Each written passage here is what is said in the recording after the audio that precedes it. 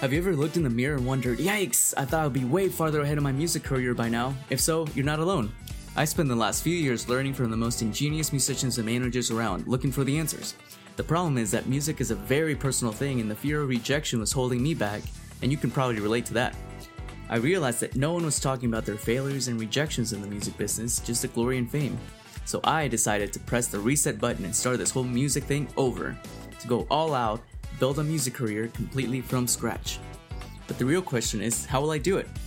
Join me on my journey as we get to the deep questions with our guests that no one cares to ask, to reveal the secret strategies and techniques to skyrocket your music career and begin to shake up the music industry as we know it.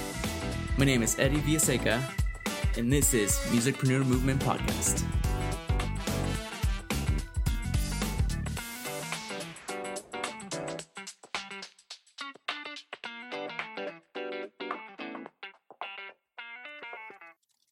Hello and welcome back to another Musicpreneur Movement episode. This is your host, Eddie V. Hopefully you had a great Thanksgiving if you're in the US and you celebrated that. I know it's a little different this year, not having large family gatherings and all those things, but hopefully you still got to just think about things you were thankful for 2020. I know, it was a crazy year. It's been a crazy year, but there's always things to be thankful for. So hopefully you took the time and did that. Today, I just want to cover something that I've dealt with before, and I know many artists or whatever field you're in, something that's affected many people is burning out. And this can come in many different ways. It usually comes in when people feel like they have to do a lot of things and their plate gets overfilled, and it's something natural. By saying natural, I mean that many people experience it, and it could be something that you really enjoy.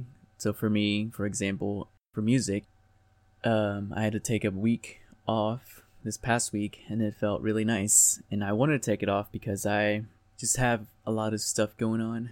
And by that I mean, I have a family, I have a wife, I have a 1-year-old. I also do a few other things on the side. I have the podcast and I do music. And so I was just not working well with music. I couldn't think. I was just kind of stuck. So I decided to just take a week break and spend time walking, going outside with my family. And that really helped. And now I feel refreshed. And I think that's something that we need to realize as artists or, whatever field you're in, that resting is okay. Your brain actually needs rest. It tells you to rest. And the thing that's difficult is we live in a society now where we're told you gotta hustle and grind, and there's, you'll sleep when you're dead and blah, blah, blah. But these are really dangerous things to believe because your brain needs rest. Your body needs rest to perform at its best. And so, that kind of rhymed. But yeah, and so just make sure you're getting some rest. Your brain actually, it can only, this is a little side note, but your brain can only remember so many things as part of the short-term memory, and it doesn't create long-term memory until it goes to sleep. So naps help. So there have been studies where they'll have different people study for a test. They have everything's the same except for the sleep.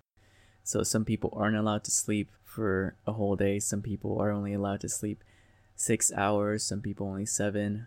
Other people 8. And the people that were able to sleep 8 hours straight did a lot better at remembering things.